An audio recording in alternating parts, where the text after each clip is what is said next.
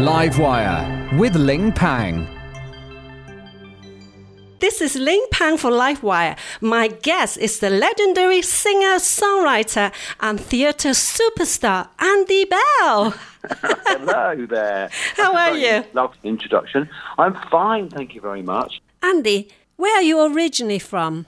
I was born in Britain, the first of 6 children of my mum, who was, I think, 19 years old when she had me.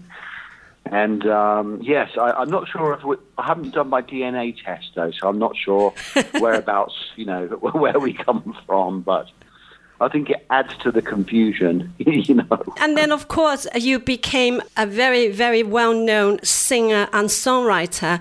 In 1985, you were the lead singer of the English synth pop duo Erasure with Vince Clarke.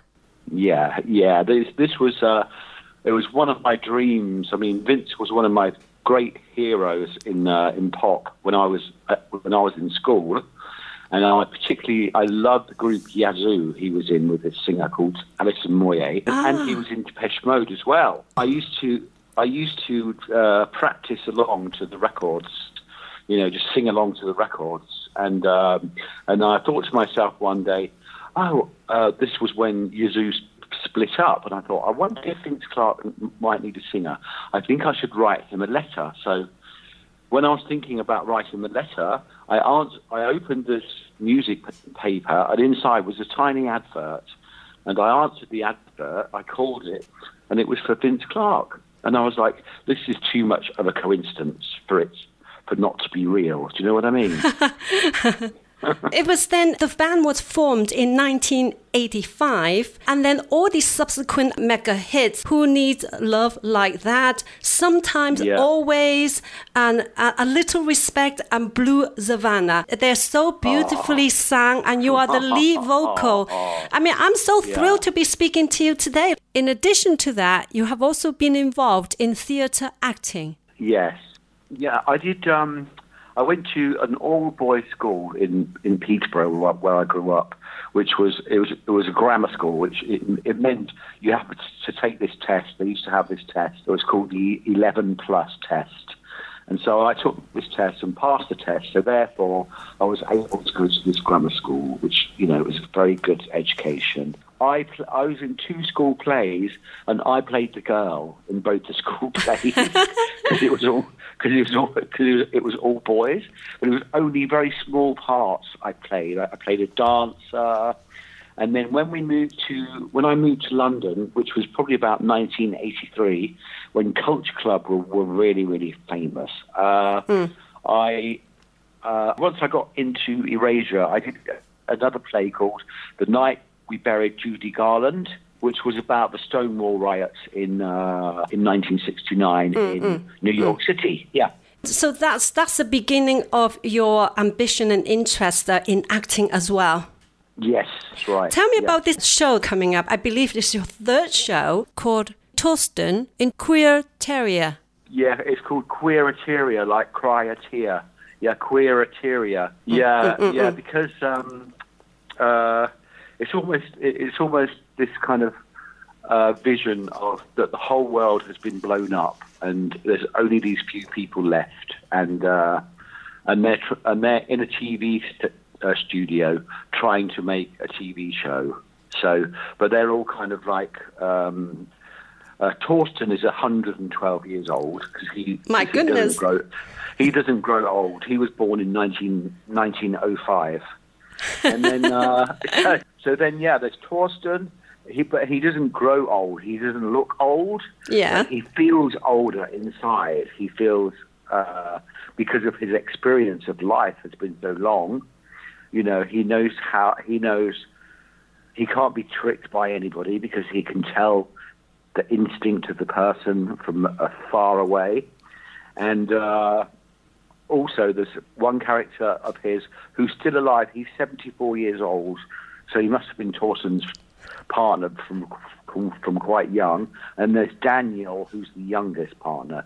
But I think Daniel is a straight acting man that has a family and a wife and stuff, and a child. But then there's Lady Domina Bazar, who she's kind of the wicked witch in the play, and so it's all between them. They're just kind of making bitchy comments to each other, and it's quite fun. It's very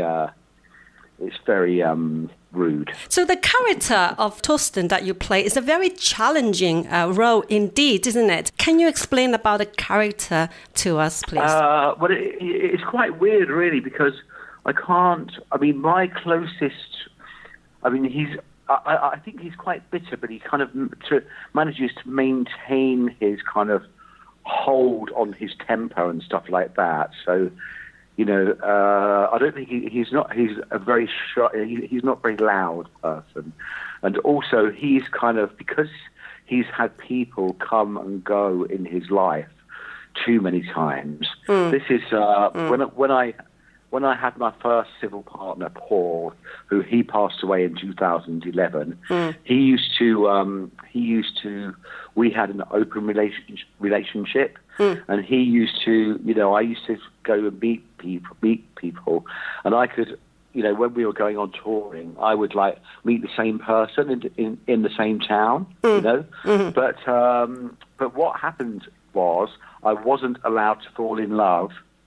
So each time I had to kind of cut my heart off at the end, which was a horrible thing, So I think probably maybe the same thing has happened with Torsten, where it's like, how many times can you love? I don't think there are infinite amount of times that you can love. I think although love is universal and we should love all the time, everything, I think when it's directed to one person, I think you can't repeat that over and over again, because maybe it's not in our nature to do that. I don't know. So this is going to be happening at the London's the Stack Theatre. Is it coming up soon? Is it in the month of April? Yeah, we start rehearsals this Monday, and we have the first show is on the 10th of April, so it's not very long. 2.5 weeks, 3 weeks. So you're all very busy. The cast are now very busy preparing and rehearsing for that. We will be on Monday. Yeah. This is the last weekend for me to learn the lines. And the music that comes with that, would you like to tell us about the music and also your new single in connection with that too, isn't it? Yes, the music is it's called Torsten Inquiriteria. Yeah. And the songs really, they're all from all over the place. There's one song about mermaids. It's called We Are of the Sea. There's a song called 100 Years Plus Today, which is him singing about his age, and it's kind of quite medieval sounding. He's kind of singing almost from his should have been gravestone, but he's not dead yet. And then there's You Stampede My Open Wound, which is very heartbreakingly poetical. So there's all kinds of things. There's a drinking song. Yeah. If you want to drink a little, that's with Hazel O'Connor, who was in a film called Breaking Glass in the 1980s. Yeah. So there's a whole variance of musical numbers on there. Yeah. Yeah. So the title of your new single called We Hadn't Slept for 20 Years. Yeah. That's an unusual name, isn't it, Andy? It is very unusual, yeah. It kind of reminds me a bit of my life of partying away. It's that same situation where all of a sudden, one day you wake up and you just think like, what happened? Where did the time go? All this time. And I feel the same. It's like when I think about 1985, this boy from Eurasia, I almost don't know who that person is. Do you know what that means anymore? It's a completely different person. It's the same when I first met one of my heroines called Debbie Harry from the band Blondie. Yeah, I remember, of course. I love her music. And I love her. And she referred to Debbie Harry in the third person, like she, like it's somebody else. Yeah. That is what happens, I think, to everybody, to all the actors, musicians, all those people. You end up, in the end, you just want to be you. You want to find out who you really are, without all these trappings and without all these people asking you questions. Do you know what I mean? Yeah. So this song is from your third album, right? You work in collaboration with a number of people on this, isn't it? The songs were written.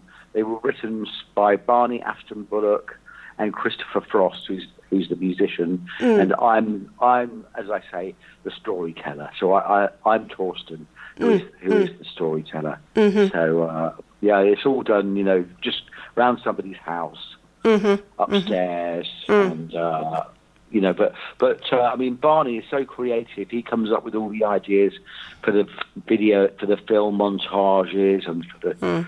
He literally has strips of paper with all of his ideas written down on when we go out for the day, and we go to Waterloo Station, go into the cafe, take some pictures by the beach, go walking by by the river, walking by the street signs, like anything, So it's a great. It's almost like having a hobby on the side. Andy, do you enjoy singing as much as acting these days? Yes, I do. I mean, to me, this kind of singing is a form of acting. Because I'm not that good at speaking words, so I think to sing the words is much easier. So it's kind of you express it better in music. Yes. That's true, yeah. Yeah. You are in the UK currently because of this show? Yes, we're here. I'm in the UK. I'm in the UK until July, and then I go and see Vince.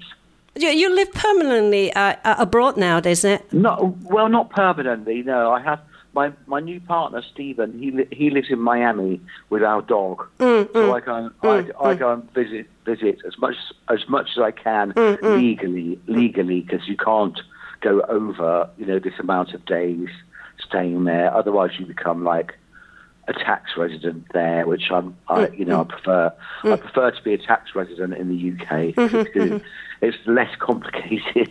You just do regular visits, isn't it?